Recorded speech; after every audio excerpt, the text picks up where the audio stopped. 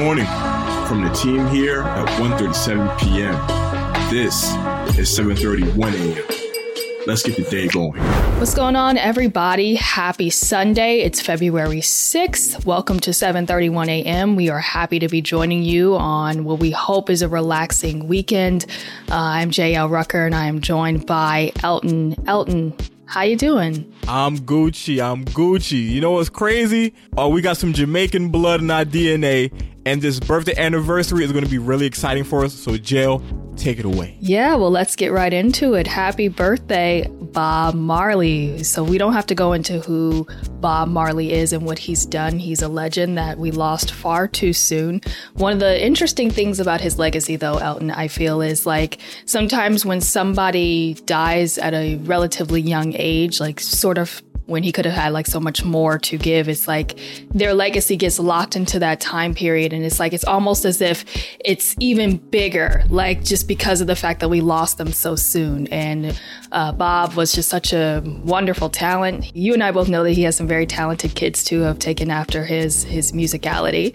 But what's your favorite Bob Marley song, Elton? I got way too many, man. When my mom used to clean the house back in the day on a Sunday at like 2 in the afternoon, I would hear Get Up, Stand Up, Could You Be Loved, and Three Little Birds on repeat.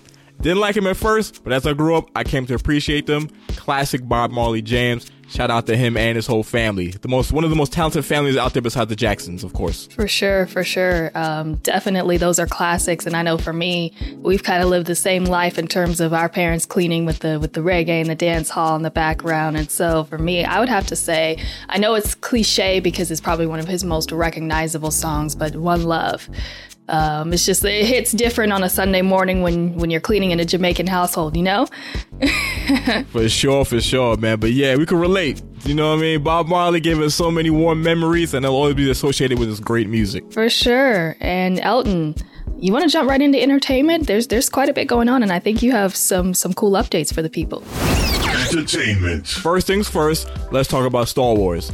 So Disney Plus, it's just a gift that keeps on giving when you consider all the current and upcoming Star Wars shows on the streaming service. Now, the anticipation for the Obi-Wan Kenobi series is through the roof right now. Fans have been waiting patiently, though, for a release date announcement for this new Obi-Wan Kenobi series. Judging by a now-deleted tweet put out by a Disney Plus executive named Brandon San Giovanni, we may know when that release date is going to be going down. So, Giovanni's tweet let it slip that the show could be dropping this May. Okay, so now how fitting would it be for the Obi-Wan Solo series debut to fall exactly on May the 4th, the perfect holiday drop, don't you think? The Book of Boba Fett actually rises up on February 9th, so that would give the new Obi-Wan show ample time to build up even more hype before its leaked May debut. Star Wars right now is just on cloud nine with all the original TV series coming to streaming service Disney Plus. I mean, movie-wise, I don't really care as much, but the series, they have been glued to my screen at the point. So, yo, Disney Plus, Obi-Wan Kenobi show, I can't wait. So, another very dope show that's getting a lot of hype and fanfare right now is Euphoria.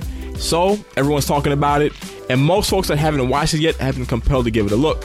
The wild happenings at East Highland High School will be going down for another season, as it was reported by Variety that Euphoria has been renewed for a 3rd season. Now, you know, guys, this news doesn't come as a surprise to anybody. I'm sure HBO is quite pleased with the show's hype ratings performance thus far. For the season 2 premiere, which aired on January 14th, Euphoria managed to rack up 14 million total viewers across HBO and HBO Max. Now, I'm gonna be honest with you guys, I don't think me and Jill can watch this show because we're older, you know, we've been through that whole high school madness age and we've seen it just go down in front of our very eyes. So we'll just watch from afar and hear what people talk about it. At this point, just give me that Degrassi series revival that's coming to HBO Max and I'm cool. Degrassi is a classic. I can't wait to see it come back. For sure. That's definitely going to be interesting. I'm on the fence about revivals. I definitely want to check out the Fresh Prince revival. That seems interesting, and the cast it seems like it's very, very well put together. It's hard for me to get into that revival mode because, you know, we're used to the classics. So thanks for breaking down Euphoria, and it's not a surprise that it's getting a 3rd season because it's just been so hyped. Even in its first season, it was like one of those shows. We talk a lot about impact, and I think in 2022, the biggest indicator of a show being successful is how it does on social media, specifically Twitter, and the conversation that it can generate. And Euphoria has definitely done that. All right. Well, let's jump into sports. Sports. This should come as no surprise if you are a avid sports fan. You guys typically know that the beginning of February is one major sporting event. Well, actually two major sporting events. We have the Super Bowl, and then we also have All-Star Weekend towards the end of the month. But the week before the Super Bowl is always the Pro Bowl, and the Pro Bowl is always very interesting. It has a bunch of legends, some of the best of the season, yada, yada, yada, and it's going down tonight in Las Vegas at Allegiant Stadium on Sunday. It will kick off at 12 p.m. Pacific Standard Time. That's going to be 3 p.m. Eastern Standard Time, and the game will be broadcast on ESPN.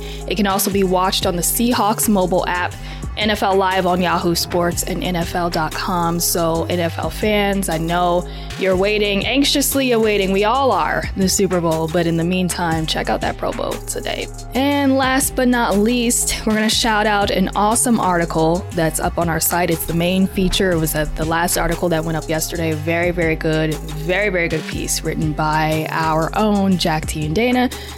It's about Caitlin Clark, and if you know anything about NCAA women's basketball, you know that Caitlin Clark is making a ton of waves. Of course, we kind of saw the hype around Ionescu a couple years ago and everything that she was doing.